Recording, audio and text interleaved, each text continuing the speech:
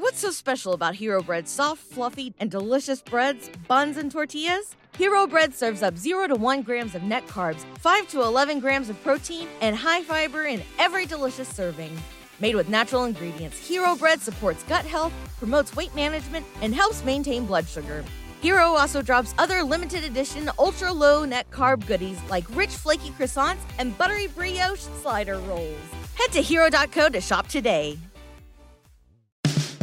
I want to tell you about a new sponsor to the 5 Reasons podcast family, and that is Soccer Zone Indoor. It is a collection of pitches in the Miramar area. They're on the intersection of Miramar and Flamingo. They have pickup games. They've got training and classes to learn how to play soccer and party areas as well. Tons of great amenities there at Soccer Zone Indoor. Wall-to-wall air conditioning, so you're not going to get sweaty. It's not going to be way too hot there. 3 separate pitches to go and play with the highest quality turf, a conference room, a teaching room, 3 different party areas, flat screen TVs with soccer on it all day. They're going to be a great spot to check out for the World Cup, a great spot to check out if you want to play some pickup soccer. They've got some local clubs going through as well. I know Ethan has got his daughter in classes there as well, so it's a great place to practice soccer. It is centrally located, again, on the corner of Miramar and Flamingo. You can get there from just about anywhere in South Florida. So it's a really cool area. If you want to check out Soccer Zone Indoor, they're also online at soccerzoneindoor.com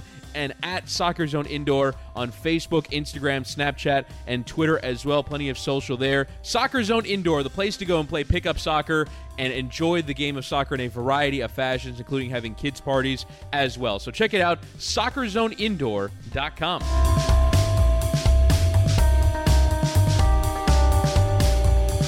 Welcome into the latest episode of the 5 Reasons podcast. I'm Ethan Skolnick here, as always, with Chris Whittingham. Now that you've downloaded the podcast, we want to suggest that you subscribe. You'll get access to all the previous episodes. You'll get every new episode as soon as it posts, and your subscriptions help us grow. Also, if you found our podcast, be sure to find in all of the same places the other podcasts in our network. That's 3 Yards Per Carry on the Miami Dolphins, Miami Heat Beat, Pitch Invasion, which my co-host here, Chris Whittingham, runs. Obviously, they'll be going heavily throughout the World Cup. And then Ballscast, sort of like the crazy cousin in our network, which just got named one of the 10 best podcasts in Miami by Miami New Times. So check those out. We will have announcements on new podcasts that are joining the network in July and beyond. All right, this is what I call LeBron week. And I dealt with this twice, Joe Vardon. Once was 2010 when you were still covering politics, correct? You were not covering sports at that time, right? I had just really gotten into politics. That was during the Ohio governor's race that year. Right. So you were not a sports guy in 2010. When I go back to it, what I always think of is that day of LeBron's decision and just waiting for it to happen and getting all these crazy reports. I was actually working for the Sun-Sentinel at the time, and we had gotten this scoop that the Heat had taken out an ad in the Sun-Sentinel with all 3 guys, with LeBron, Bosh, and Wade together. This was on the day of the decision. So we thought this was some great giveaway, that LeBron was definitely coming to the Heat, and they pulled the ad at the last second, so we didn't know what to think. He ends up coming to Miami. Just before we move on to 2014 and what's going to happen here in 2018, I'm assuming, you grew up in Ohio, right, Joe? Yeah. How did you experience 2010 as someone who was not covering the Cavaliers at that time, but someone who was just observing and then obviously, had followed the Cavaliers for all those years? Oh, yeah. I'll never forget laying on my couch in Toledo, Ohio with my son who was a month old, and he was kind of laying on my chest and we were watching it. And just somehow, as soon as LeBron said he was taking his talents to South Beach, this baby boy, he threw up his hands as though he was in disbelief. Yeah, it's pretty cool that way. But, I had the same probably run of emotions as most of the people here. I didn't burn anything. Brian Windhorst, who's, is a friend of yours, is a close friend of mine. So I was kind of living it through him. He was covering it for the Cleveland Plain Dealer, actually, in the job that I have now.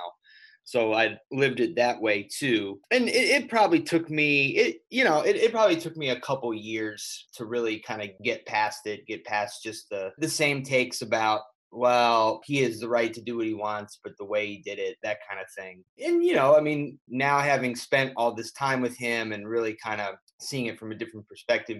I view it totally differently. I feel like he can do absolutely whatever he wants and is beholden to no one. But I also understand that, like, from a fan's perspective, how it might take a while to get there. So your son did not burn his onesie at No. that.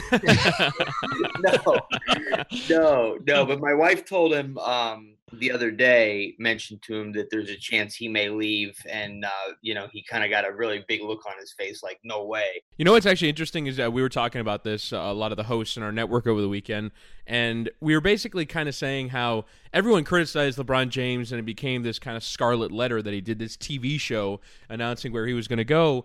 And then I remember, obviously it drew big ratings at the time, but I didn't realize how big they were. The portion in which he actually announced that he was going to Miami on the television broadcast on ESPN was seen by 13.1 million people. And in terms of in Cleveland, of the people that were watching television at the time, 39% were watching the decision. So it was a show-stopping event that everyone wanted to see and gathered around their televisions to watch because they all wanted to know where LeBron was going. And so it's kind of incredible to me that it's kind of been looked at this way when that TV special was like outrated conference finals games. Like, everyone wants to know where he's going to go. And I imagine you, Joe, kind of covering all this stuff, are kind of bombarded by interesting questions. Where's he going to go? Where's he going to go? And he can kind of provide the answer in whatever means he desires, like you said. Yeah, and I mean, the three of us have all kind of come up in the same or similar paths in this job. And so,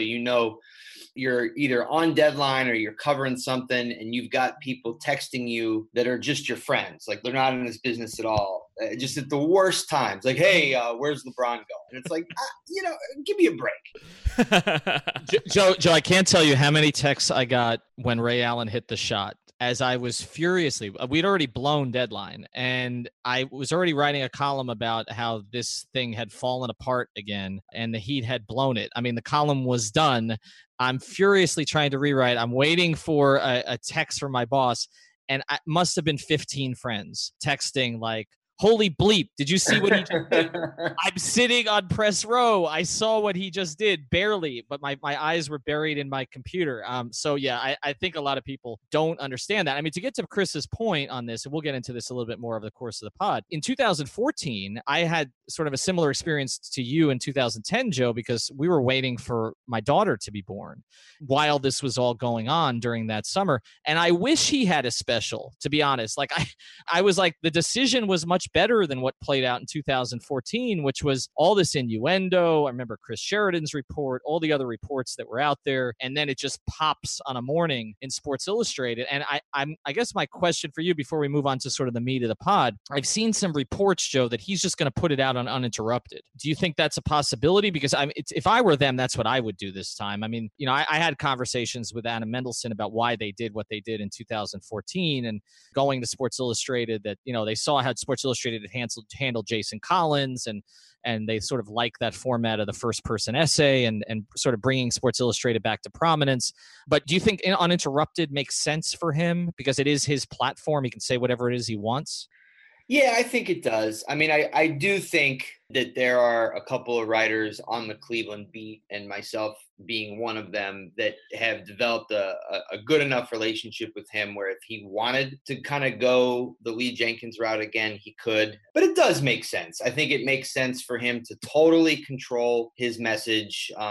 They release it totally when they want to. And if there's ever been anything that Uninterrupted was built for, this would be it. So yeah, that does make sense to do it that way. All right, let's get to the heart of the pod here. We're going to do this in 5 parts as we typically do. And let's start with Cleveland, Joe, because I think there's sort of a sense around the country that this is a foregone conclusion, that he's leaving. And, you can point to a lot of different things here, which is that the roster has hemorrhaged around him. I think probably even worse than it did in Miami, although it was not great that last year with the Heat because they hadn't developed any players either. But the other problem here that he didn't really have in Miami is that the cap is a mess in Cleveland too. And just have the J.R. Smith contract's a bad contract. The Tristan Thompson contract is a bad contract. They've got another year of George Hill. They've got 2 years of Jordan Clarkson they took off of the Lakers' hands. And so I pose this to you, Joe. What, if anything, can the Cavs do to convince him to stay? Is there anything the organization can do, or is the only chance his family saying we really don't want to leave again? Well, I think it's kind of somewhere. Now, I was going to say that it's somewhere in the middle, and that's not right. But what I would say is I don't think that there is, quote, anything the Cavs can do. Going back to April, I talked to LeBron about this, and he started saying then that this time more than any is more of a family decision than basketball. As the finals wound down, he was starting to double down again on wanting to win and being in championship mode. But I don't think the Cavs can necessarily do anything that, quote, convinces him to stay. But I also think that while the family issue is a major consideration, and we guess that bodes well for Cleveland, I think that there are some basketball things that happen in the league, or that will happen in the league, that could push him back this way. I think that we both know him well enough to know that he wouldn't leave just to leave. If he's going to go, he knows then that he is kind of attaching to himself this idea that he must win again.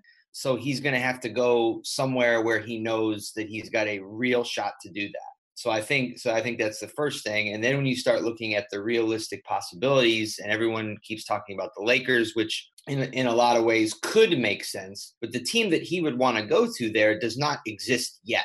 They don't have that other marquee player or those other two marquee players yet. And I would be shocked if LeBron is the first domino to fall there. So, for instance, if these reports are true that Paul George is going back to the Oklahoma City Thunder on a one-on-one, that the Spurs just aren't going to trade Kawhi Leonard, I don't see how LeBron then goes there, because he's got no chance to beat the Warriors there.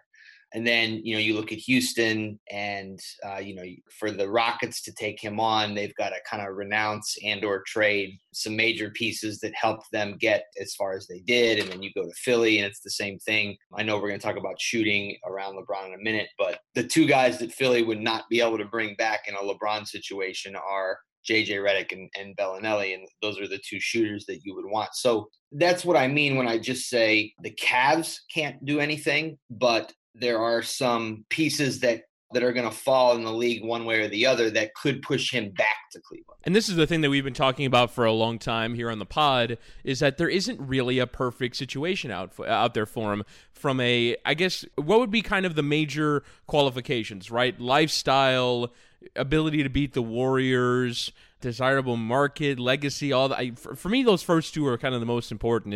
Is there a place where, maybe it's a bigger city or a bigger market, and can he get any closer to beating the Warriors with his new destination? And I guess maybe kind of the forming of a potential super team as well. But there doesn't appear to be a perfect situation. Now, Brian Windhorst of ESPN has reported that he doesn't or not reported, but said that he doesn't think that LeBron will be opting in and creating the ability for a trade. So in terms of teams with cap space, it's really only Philly, Cleveland, and the Lakers that can really make reasonable pitches. So like you've been saying, Joe, the big discussion point is how do all these things end up being merged, and what in the end is the final tiebreaker for where LeBron decides to end up going?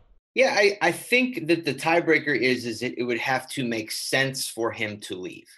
I believe that his relationship or lack thereof with Dan Gilbert is overblown, if only because they didn't have a, quote, good relationship when LeBron came home. Like, Dan's not why he came back. So it's just got to make sense for him to go. He knows that there is no downside to most of the things that he cares about, whether it's family or legacy or business, those three things. There's no downside to him staying home. His legacy remains totally unblemished, with no question about all that he's done or accomplished if he stays here, because he didn't, quote, go and try to chase a ring and fail. His wife, Savannah, all her family lives here. Nike's happy. And then when he retires, he can go and move to LA or whatever. So it's got to make sense. LA makes sense because, like, his business empire is kind of running out of there. He's got homes there. They love Southern California.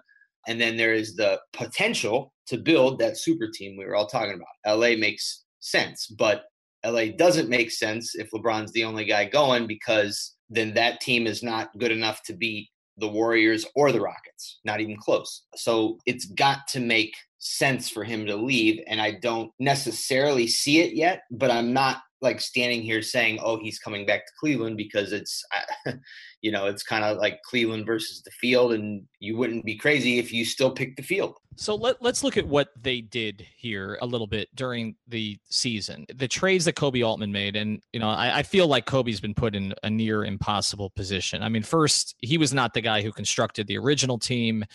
Gilbert decides he doesn't want to pay Griffin.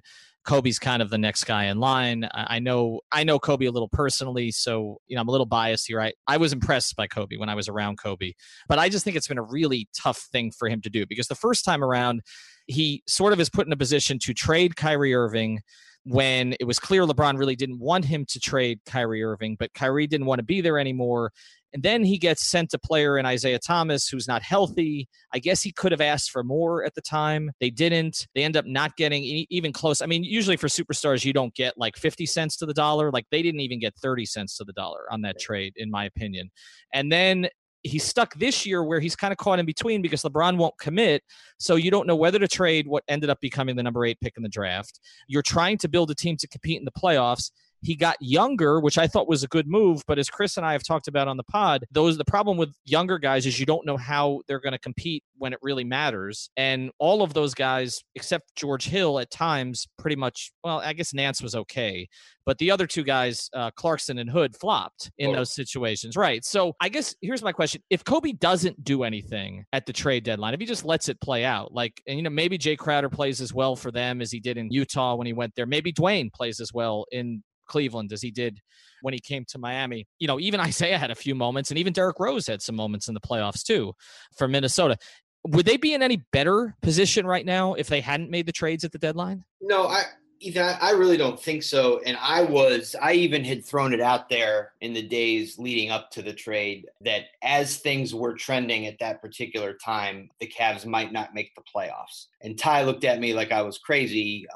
And I still wrote it. They were 6-13. They had suffered all these humiliating, awful blowouts, mostly at the hands of good teams, but not all. And then actually the night that I did that, Orlando beat them by 18, which tells you all you need to know about what was going on. And I'm not sure that they would have been able to rally and make it. Now, maybe LeBron would have rescued them. I suppose they could have fired Ty, which may have solved some of the issues that were going on in that locker room between players and coaches, and maybe they could have gotten it together. Isaiah Thomas's hip would have failed him as it did in LA, and they would have been left without a point guard, period. There would have been no George Hill or Jordan Clarkson, and you'd have had Jose Calderon there. And I guess Derrick Rose, who, started to play a little bit better. But no, I thought that they had to make the trades. They had to do something. And at the time, everybody was relatively pleased, including LeBron, with who they got. And then, as you mentioned, all of those guys really didn't quite live up to what you wanted them to be in the playoffs, including George Hill. I would argue that Nance had the best playoffs of any of them. Well, see, the thing to me that makes the least sense about the trades is that I'd say right now the chief rival of where LeBron could end up going for me is the Lakers. And the fact that you kind of hasten the departure by taking the Jordan Clarkson contract off their hands, which to me, it was more a contract than a player because of how grossly overvalued he was at his salary, then giving them a first-round pick as well to do it. And I understand that you wanted to get Isaiah off and you wanted to get off some more money. So, again, these things make sense in the moment. To me, even the Kyrie Irving trade, I think there's been some revisionist history about that trade. I thought most people in the moment felt like it was a decent haul to get back for a player that you felt was going to leave anyway. So I do kind of understand those in the moment, but the long-term planning in it, to me, it is hasten LeBron's departure. And if that's kind of the specter through which you view your organization, basically for the last decade and a half, it's do we have LeBron or do we not? Then you kind of have to think bigger than the individual moment. And so while these things kind of made sense in a vacuum, and I agree with you, I think they made the Hood Clarkson trades and the George Hill trades to survive the regular season because it was such a catastrophe. they still do have to think bigger. And I think in the broader context, the Kyrie Irving trade failed in a bigger context. And I think these trades that they made midseason have basically, for me, hastened his ability to go and leave. All right, let's move on to part two here. And I want to look at the roster as a whole. We've touched on some of this with the Kyrie trade because that certainly played into it. But again, a big issue here is some of the contracts they have on the books LeBron pushed for. And I know when people talk about him having no help there, the one difference that I see, and we did a pod on this, the one difference that I see in his situation in Miami in the last year and his situation in Cleveland in the last year is that he wasn't at fault for the way that the personnel hemorrhaged around him in Miami. That was not his doing. Like the Heat made a decision to amnesty Mike Miller, which, LeBron, and there's been some revisionist history about that one too, but LeBron wasn't happy about it at the time. They basically didn't add any young talent at all, except Norris Cole after the first year. And then they tried to salvage Michael Beasley, Tony Douglas, and Greg Oden in the last year. And I mean, LeBron was okay with Oden. He pushed for Eddie Curry early on, but the Heat didn't let him, right? I mean, that's the big difference here, Joe. Like the Heat did not let him dictate contracts or anything like that. Riley and Harrison decided what they were going to do and they did it. In Cleveland, the Cavs have let him repeatedly. Two of the worst contracts they have on the books are clutch guys like Tristan Thompson and J.R. Smith. So when I ask, who's at fault for the way that the roster looks now, and I know it's hard to separate Kyrie from this because obviously if they had a real second star, and I don't think that's what Kevin Love is, this might be different. But, how much blame does LeBron deserve for sort of the fact that he does not have enough help right now? Well, the fatal irrevocable blow is Kyrie. He's such a unique talent, and what he did while he was here and LeBron was here, I don't know that you could find another player, bring him to Cleveland and have that be matched. And so you lost that, and I don't know how you recover from it. When you look at the Tristan deals and you look at the JR deals, JR Smith got paid after he scored 12 points in Game 7, including 8 in the third quarter when the Warriors were trying to run away with it, turn the game. And so, yes, it lasted all the way until the end of training camp. But at the end of the day, the Cavs were so strapped salary cap wise then they couldn't have gotten anybody remotely like JR, not only for the money they paid him, but even for what the salary cap would allow. So, yes, you can blame LeBron at some level for just being in the building when two of the guys that are represented by Rich are up for these contracts. But I think it is more nuanced than that. It's more nuanced by the salary cap situation they were in with 3 players with gigantic contracts in LeBron, Kevin Love, and Kyrie Irving, which kind of limit what you can do from a salary cap perspective. You get to the finals in 2015, so you want to bring everybody back. You want to bring Kevin Love back, which they did. They gave him a gigantic contract. They brought Iman Shumpert back. He was one of their most important players. And again, you have to do that because when you're over the cap, you can only pay the guys you already have. Like you can't say, oh, well, JR he's going to be 30 years old and he's kind of a wacko. We're paying him X. Let's go out and find somebody else to pay and that we can pay for that money. That's not how it works. It's either you pay JR what he wants or you don't fill that space. And I think this is kind of what Miami ran into as well, is just this is the price of doing business with LeBron.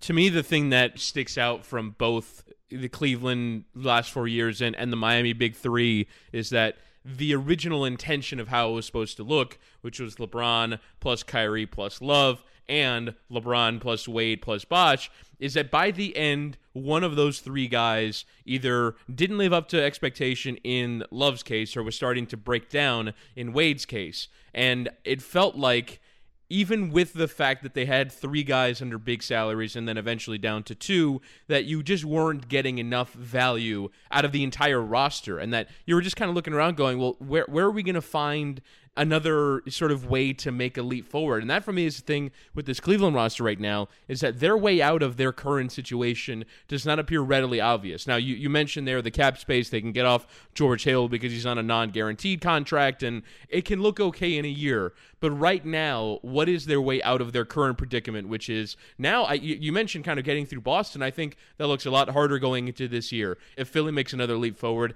that looks harder. So I don't see a room to improvement in the next year for LeBron. And I feel like as much as he can say, all right, in 2019 it'll look like this, at a certain point he does have to consider his own mortality and his own ability to really go for prime LeBron year after year after year. He's going to be entering his 16th season in the league, and even understanding he is a superhuman that does not break down, it has to break down at some point. And so I would just be curious what his mindset is there with, can he really afford to take that holistic approach with Cleveland, or does he just have to go now and say, all right, where is the best team available to me at this moment in time? Well, yes. I think everything, Chris, that you said, I think everything is right on the money. Based on the conversations that I have had with the people close to him, they are at least aware of the following. Yes, he eventually has this mortality, and that if you were going to break down somewhere, it's safer to break down here for all the reasons we talked about at the top of the podcast. You know, if you stay home, or you didn't kind of like hire yourself out to the chase, right? And, you know, LeBron turns an ankle, or he's just not the same, and this roster fails him or whatever.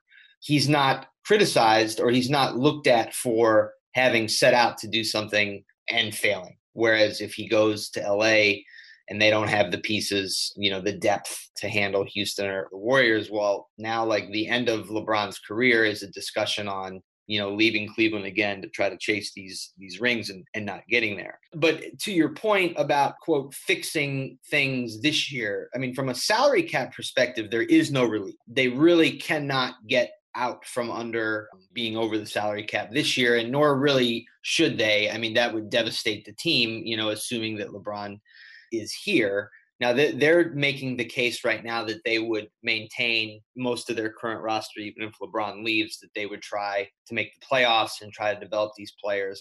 But what they do have a trade exception from the Kyrie deal worth nearly $6 million. And with the cap kind of holding flat, so that number is more valuable than it used to be.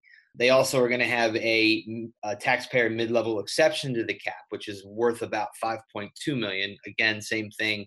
That is more valuable maybe than it used to be. So you can find some role players that can help you. They had one with Dwayne. I really think Dwayne would have helped them. Not win it all, but win a game or two. So these kinds of players are out there. They can get them in. And just, you know, I mean, this is true at some level too, that it's almost impossible to bring a team together in February and hope they do anything in the playoffs. And this team went to the finals. So you can make the case that just having another year together with some of the guys they've brought in. This show is sponsored by BetterHelp. What's the first thing you do if you had an extra hour in your day? Go for a run, take a nap, maybe check the stats of the latest Miami Heat game? I've got a better idea. A lot of us spend our lives wishing we had more time. The question is, time for what? If time was unlimited, how would you use it? The best way to squeeze that special thing into your schedule is to know what's important to you and make it a priority. Therapy can help you find what matters to you so you can do more of it. I've benefited from therapy. I went through some life changes, major life events, had some difficulties, wasn't a believer in therapy, but it helped me and it can help you also. So if you're thinking of starting therapy, give BetterHelp a try. It's entirely online, designed to be convenient, flexible, and suited to your schedule. Just fill out a brief questionnaire to get matched with a licensed therapist and switch therapists anytime for no additional charge. So learn to make time for what makes you happy with BetterHelp. Visit BetterHelp.com/Miami Heat today to get 10% off your first month. Again, that's BetterHelp, HELP.com/Miami Heat. What's so special about Hero Bread's soft, fluffy, and delicious breads, buns, and tortillas? These ultra-low net-carb baked goods contain zero sugar, fewer calories, and more protein than the leading brands, and are high in fiber to support gut health. Shop now at Hero.co. LeBron, Kevin, you throw Sexton in there, and maybe you use these 2 salary cap provisions that I've been talking about, and you make yourself a little better. And what you're comparing that to, guys, is that better than Destination X? Like, do you have more of a chance to get to the finals and beat the Warriors in Destination X than you did here? And LeBron already saw that on a team that was too young and didn't have all the right pieces, they still got there. A word from one of our new sponsors. That sponsor is miss-inc.com. That's miss-inc.com. They are social media problem solvers. They do social media marketing and content writing. We are using them right now. They've been in business for 10 years, and they believe in a personal, customized approach to marketing. So they only represent businesses that are serious about taking their visibility to the next level. Social media marketing requires much more than just a blog or profiles on a website like Facebook or Twitter. It takes a smart strategy and a daily interactive focus. Miss Inc. has been leveraging social media for Miami businesses since 2008. They don't believe in cookie cutter strategies or in boxing your business in with others in your industry. Here's how you check them out. Go to miss-inc.com or call 305-537-6465. All right, let's get to the next part here with Joe. Now, let's assume he leaves, all right? And again, I think there's more of a chance of him staying because of some of the league factors you're talking about than I think most people are sort of giving it credit for. But let's say that he leaves. He's delivered a championship. He got to the finals 4 straight years. He gave his absolute all 99% of the time. I mean, we can talk a little bit about him checking out some at the end of this series and why he hasn't worn the one of the guys in our network, Joe, noticed that he has not worn that splint on his hand since that press conference. Have you seen him photographed with that splint other than that one particular presser? Because that's the only time that I've seen it. No, no. I think he's been icing and taking Advil. I think he's good to go. Okay. All right. So he's given just about everything to Cleveland. You're from Ohio. You know the area. You love the area. I spent a year around downtown and saw how it picked up when he came back.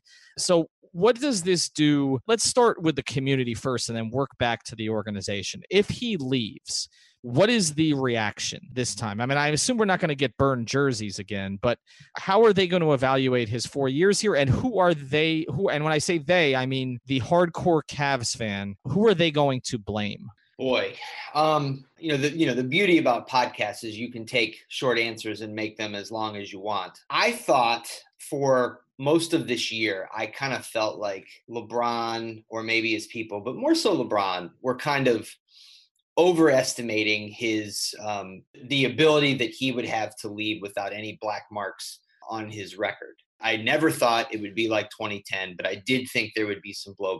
And for the most part, my mind has been changed to that. Just kind of gauging fan reactions through stuff that we've done on Cleveland.com with fan videos and polling and that sort of thing. And it feels like if he leaves, there is a much, much greater sense of appreciation for all the things that he's done, whether it's the winning in 2016, the 4 straight finals. This is an era of basketball that will never be touched in Cleveland. And if he stays, maybe it continues for a couple more years. Maybe it doesn't, but whatever. We'll never see anything quite like this again. And so he's appreciated for that. I also think that there is a much greater sort of sense of appreciation for what he's done in the community, whether it's through his foundation in Akron and sort of this real mission to improve education for inner city kids, or if it's just sort of the business impact, which we can talk about. So I don't think that I think that it'll be much easier for him to leave. I do think he would have to choose his words carefully. He would have to make sure that he does this in a way that does not offend the fans who have come to the point where they feel like they're okay with him leaving. Do something to make sure he remains connected to them. If he doesn't, then I think it turns. I do think that, when you talk about blame, I don't know.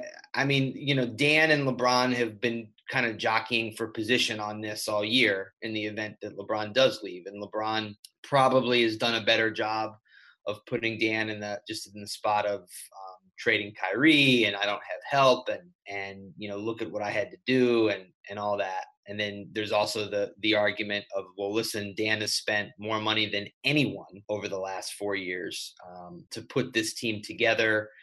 And as you mentioned, some of these contracts are LeBron's friends. It didn't work out, and so that's kind of on you, LeBron. And then there's the part which we haven't really talked about yet, which is the whole NBA changed on July 4th, 2016, when Kevin Durant chose the Golden State Warriors. And so far, no one, zero people in the NBA have figured out a real answer for this. You can make an argument that the Rockets were closest because that series was so close, but no one's figured it out. And that, more than anything, is what ruined the Cavs' chance at a dynasty, because taking an MVP and adding it to a team that already has an MVP and 2 other All-Stars is just absurd. It's never been done in the league. And I don't know that there is the salary cap space out there to really compete with that. So I don't know that the blame game is the right game to play here. I mean, this was a circumstance beyond anybody's control. All right, so let's move on to the next part of this, Joe, which is under the assumption that he's leaving. What are the best fits for him? And you've touched on this a little bit.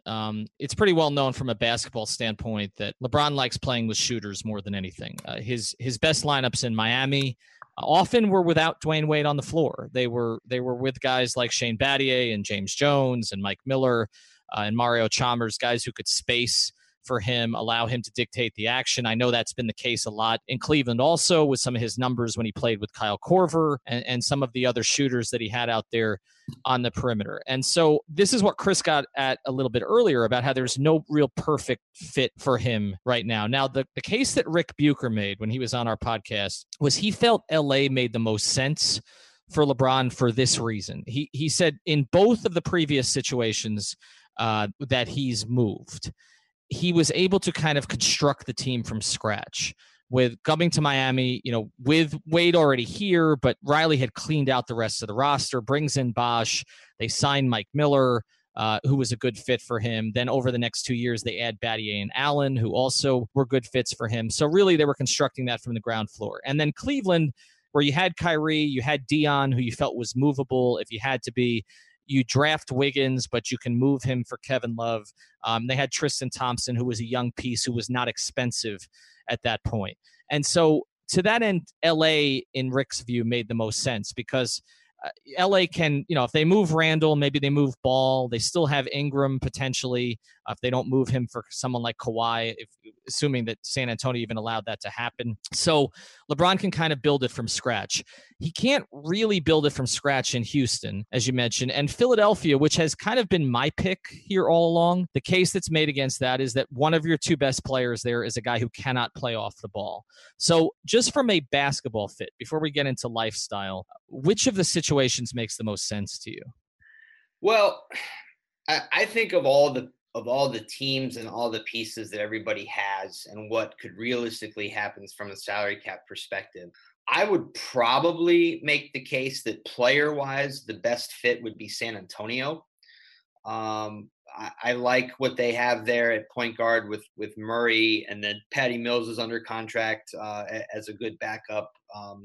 LeBron's actually good when he plays with capable bigs, which of course you have in LaMarcus Aldridge there. Danny Green, who's already coming back, is a spot up shooter.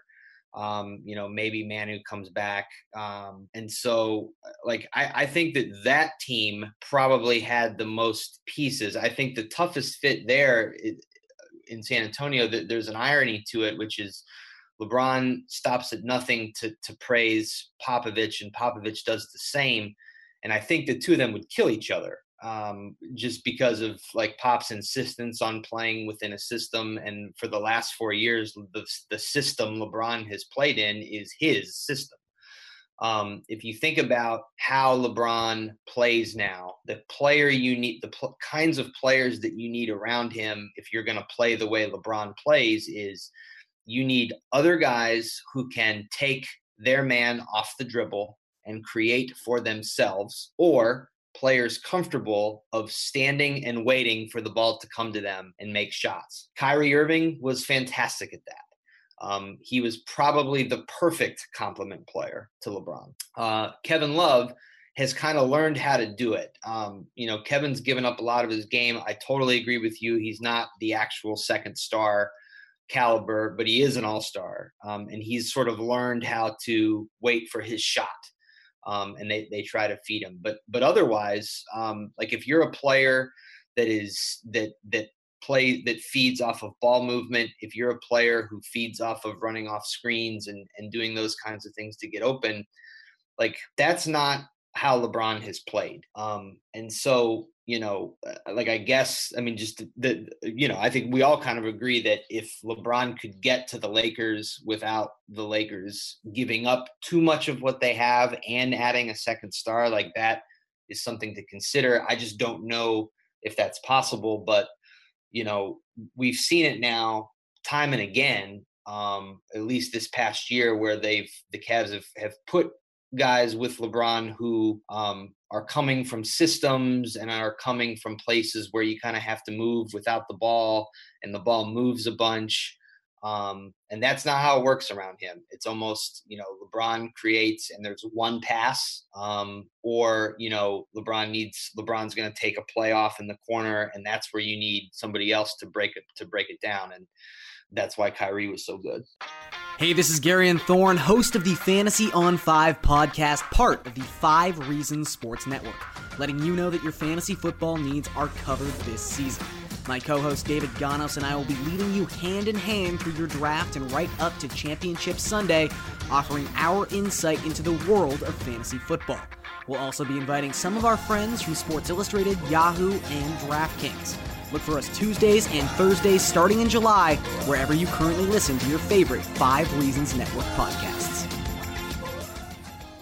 Let's look at some of the other players he could potentially play with. And as you said, with the cap situation in Cleveland, it's almost impossible to get any of them there. So it would have to be somewhere else. So let me give you 3 or 4 names and you tell me how it would fit. Because we look at the Dwayne Wade situation in Miami, like Chris Bosh was a perfect fit next to LeBron. Like that never got talked about enough. Like Chris, especially with the way that Chris got out of the paint and went out to the 3-point line, like he did all the things that I think people have been wanting Kevin Love to do, and I don't think Kevin Love has done them as consistently as Chris Bosh did. But Dwayne was not a perfect fit with LeBron, and not at the beginning and not at the end. Like if you look at their numbers together in that last year in Miami, Eric Spoelstra told me if he was going strictly by analytics, he would have separated them all the time in that 4th year in Miami. And Dwayne's body had broken down and that played into it, but it was never really a perfect fit, even though we see the beautiful highlights between them. So let me give you some names. You tell me how they would fit together. LeBron and Paul George. Well, assuming that LeBron is okay with going with kind of playing the 4, I think they would be that would be an interesting fit, a good fit. And I would base that off of how LeBron and Jeff Green played together and their numbers at both ends of the court. Jeff and Paul George have similar body types, but obviously Paul George is the much better player. So pairing LeBron and his skill set with someone who is that tall, that long, that fast, who can do things on his own the way that Paul George can, I think that would be a formidable twosome. Kawhi Leonard. I mean, I think it's the same idea. I think that Kawhi would benefit more playing with LeBron than Paul George would. I think for Paul George, it would be more of an adjustment. I think Kawhi would appreciate being able to focus more on the defensive end and finding his offensive opportunities when LeBron sort of allows it. I'm not sure what LeBron would think of playing with Kawhi. I just, there's some, not to get too far off track here, because it's an answer to your question, but in between games 3 and 4 of the finals, LeBron, as he was talking about the kinds of players it takes to beat the Warriors, and he was talking about basketball minds. That's the comment everybody's been focusing on. But there's something else he said about there are players in this league that just don't want to do this, that don't want to play in games where every possession matters. And I've always wondered who he meant by that. If Paul George ends up in Oklahoma City instead of joining him, then I don't know if that's what he meant. And then you look at Kawhi with this whole thing with his injury all year. I don't know. I don't know. Like LeBron's looking for a certain kind of player who thrives under pressure. And I don't know. I don't know if those two guys are count in there or not. I mean, I guess we'll have to see if this actually comes together. Now, one of the other fits, there's actually two of them. We'll get to one here. If he goes to Philly, then Simmons and Embiid has been one that's been talked about a lot. Embiid makes sense, even though there's a spacing issue, but Embiid can play a bit further from the rim. But Simmons in particular is the one that I think a lot of people, if he wanted to go there, would be most kind of concerned about. How do you think two playmaking, ball dominant guard, basically big guards, how do you think they fit together? Yeah, man, that's a tough one. Because Simmons is not anywhere near the shooter yet, right? Like not even close to kind of be able to play point guard and succeed with LeBron. I mean, because especially over the last 4 years, when you are on the floor with LeBron and you're the point guard, you're only the point guard part of the time. LeBron wants to dribble the ball. LeBron wants to make assists. And again, it's the kind of the one pass assist we're talking about. And Simmons' game is not there yet. And so they would really have to figure that out. That's why like Kemba or Kyrie or like a point guard like that fits in, because they are so good offensively. They can play the two. That's just like that. That's why I wonder about the Philly fit. Like, you love their talent, you love how good and young Simmons and Embiid are, and some of the other parts they have on the roster. But I think it's a tough fit for LeBron and Ben Simmons right now. All right, last one, and then we're going to get to your prediction in part 5 here. James Harden. And I'll throw Chris Paul in there because I'm assuming if LeBron goes to Houston that they're going to make a decision to keep Chris Paul and let Capella walk, which I don't know for the long-term health of the franchise is the best thing, but obviously they would try to accommodate LeBron, and LeBron would be going there in large part because Chris Paul is already there. How do you think LeBron and Harden would fit together? Because I've always kind of sensed, and I sensed this the first year that he was back in Cleveland, there's a little edge between the two of them. I remember, there was a great game in Houston that first year, and there was some Twitter trash talk with the Houston Rockets account and other things like that. I've never sensed sort of a warmness between the two of them. Has that changed, and how do you think the two of them would play together? Yeah, I mean, I've never certainly sensed any kind of real connection between the two of them. And you can kind of run through the players in the league that LeBron does feel that with, and Harden certainly isn't one of them. LeBron absolutely respects his game, and I actually think that they would. I think on the floor, I think that'd be really good. I think that'd be really good. I would like Chris Paul in that situation. And then they have, Eric Gordon and PJ Tucker under contract as well. But then you're right, like you wouldn't see Capella, you wouldn't see almost anybody else. And even still, from a salary cap situation, I don't know that there's enough room to do this that way. But I think LeBron and Harden, simply put, I think those two would be really good. All right, so let's get to the prediction here, part 5. I don't want to make any enemies for you up where you live, so we'll throw this out at the very beginning. What would you put the chances of him staying in Cleveland? Well, I think, guys, if you've listened to this whole podcast, you would say that I'm coming from it that I believe LeBron is staying, and I don't necessarily believe that. I'm trying to keep all options open. I think that, maybe you and I agree. I'm not sure about you, Chris, but that we agree that there is more room for LeBron to stay than maybe people nationally would give. I would look at this as a plurality right now. Like maybe there's a 40% chance that LeBron stays in Cleveland and a 60% chance that he doesn't. But among the places that he's going, like no place has a larger percentage chance than Cleveland, maybe. It's hard for me to do the numbers, but it's, I mean, you see it. Like the Cavs don't appear to be in the market of dramatically changing their team, which, you know, you kind of felt like they would have to do to keep him if this were a basketball thing. But then you look and you don't see any destination that makes perfect sense. And to that end, what surprised me, Joe, when the numbers came out this week was I saw Bovada's numbers, and the Lakers are a runaway favorite. Like it's not even. I mean, the odds are better that he'll go there than that they're not at this point. Even taking the rest of the field, much better that he'll go there. Why do you think that is? Is that because you know, a couple of things have happened that to me would make it less likely. LA apparently has been shut down in terms of going after Kawhi.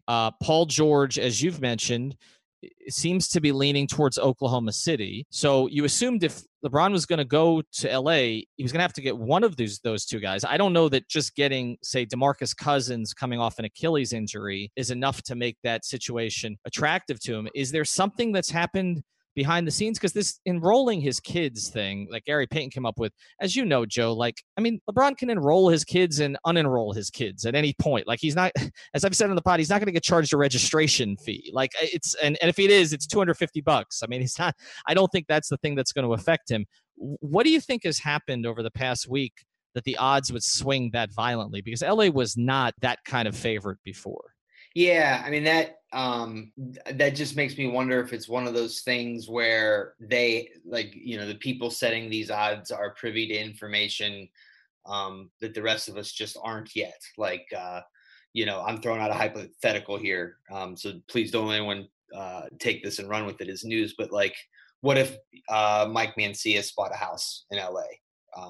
Recently, or, you know, the Lakers are about to announce that he's their new head trainer or something like that. Like to me, that's what it would be, because I just don't see anything from a basketball perspective that has happened yet that suggests that LeBron is going to the Lakers. But I don't know. I mean, you know, you look at it. I mean, Rich Paul already owns a house out there, so, you know, if Vegas just found out about that, then they're late to the game. Maverick, of course, already has a house out there, so that's no big deal. So I don't know. You know, the Stet School thing is goofy. I mean, Junior's going into 8th grade, so he wouldn't be playing for these people anyway next year, which makes that rumor totally ridiculous. But yeah, it would have to be, I guess it would have to be something that we haven't heard yet. Yeah.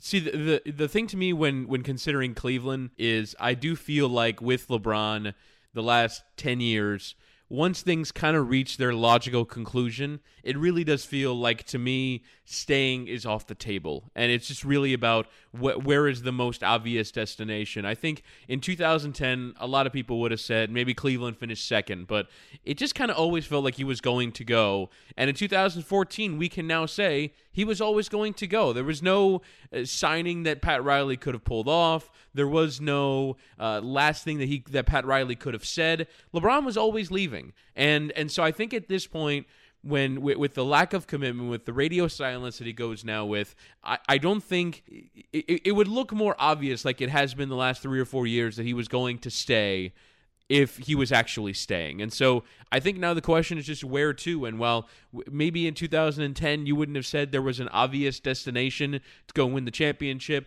obviously the big three was on the table, but I think a lot of people didn't really foresee that coming. In 2014, I don't think a lot of people could have foreseen, even after the Dan Gilbert plane thing leaked, like, wait, really? He's going to go back and work for Dan Gilbert again? Like, I don't think a lot of people saw that coming at the moment, but it does feel like his time in Cleveland, his second time in Cleveland, has reached its logical conclusion. So as much as I do think Cleveland, a comeback to Cleveland is maybe on the cards, my greater assumption is once this thing looks like it's going to end, it ends. And so I think his time in Cleveland has come to an end, and now we just kind of wait to see where he ends up going next. There's certainly been times, especially towards the end of the finals, where it felt that way. Like this thing had just kind of run its course. I guess what no rational person could really say is that they couldn't say that there's an obvious landing place for him based on the things that he has said he is looking for. And so it'll be interesting to see how that place materializes, whether it's which free agent teams with him, or, you know, if he leaves to go to a different city, like how he explains how that place is best for his family. Obviously, there's more of a case there from the LA perspective, but that's the thing is here we are, and, you know, you're looking for like, well, where's the destination then, just based off of what it is that he said previously. Yeah, and that's a good way to close, because I think what you said earlier, Joe, kind of sums this thing up, which is that the Kevin Durant thing has thrown this whole thing out of whack. Because the idea that a player still playing at the level that LeBron James is playing at, and you can make an argument, I wouldn't, because I still think his 12-13 season was his best season, but you can make an argument this was his best season, or certainly close to it, and that he is not enough to beat Golden State unless he has a legitimate superstar next to him at this stage, and a third player who's pretty close to a legitimate superstar. I think just tells you kind of what's happened to the league since Durant went to Golden State. It's so tilted at this stage that even the best player of his generation does not have a good option to go to beat that team. And I don't know if that's good for the league, bad for the league. We've discussed it on here. He obviously can't go to Golden State because that would look terrible. But you know, it just tells you where we are as a league. And I'll be curious how it goes. Joe, we appreciate you taking the time. I know what this next couple weeks is going to be like for you, because I've been through it twice, and I don't wish it on anyone. So I don't know how you want to handle it. Mute Twitter, what you want to do. I mean, everybody's going to have a report. I mean, you mentioned, we talked about the schools thing. I remember the day that the cars were moved from LeBron's house in Miami, and it was okay. Oh, and then, you know, his people were coming out. Oh, he moves his cars every year. Yeah, but he doesn't move all of them. I mean, this is the kind of stuff that's going to be happening over the next week and a half. So I just hope he makes it painless for you. Yes. And I hope for your sake and Lloyd's sake and McMenamin's sake that he goes to the beat guys this time, because I wish he'd done that in 2014. But right. Good luck to you on that, because I know how that plays out. But thanks, Joe, for taking the time. That was fun, guys. Thanks for having me.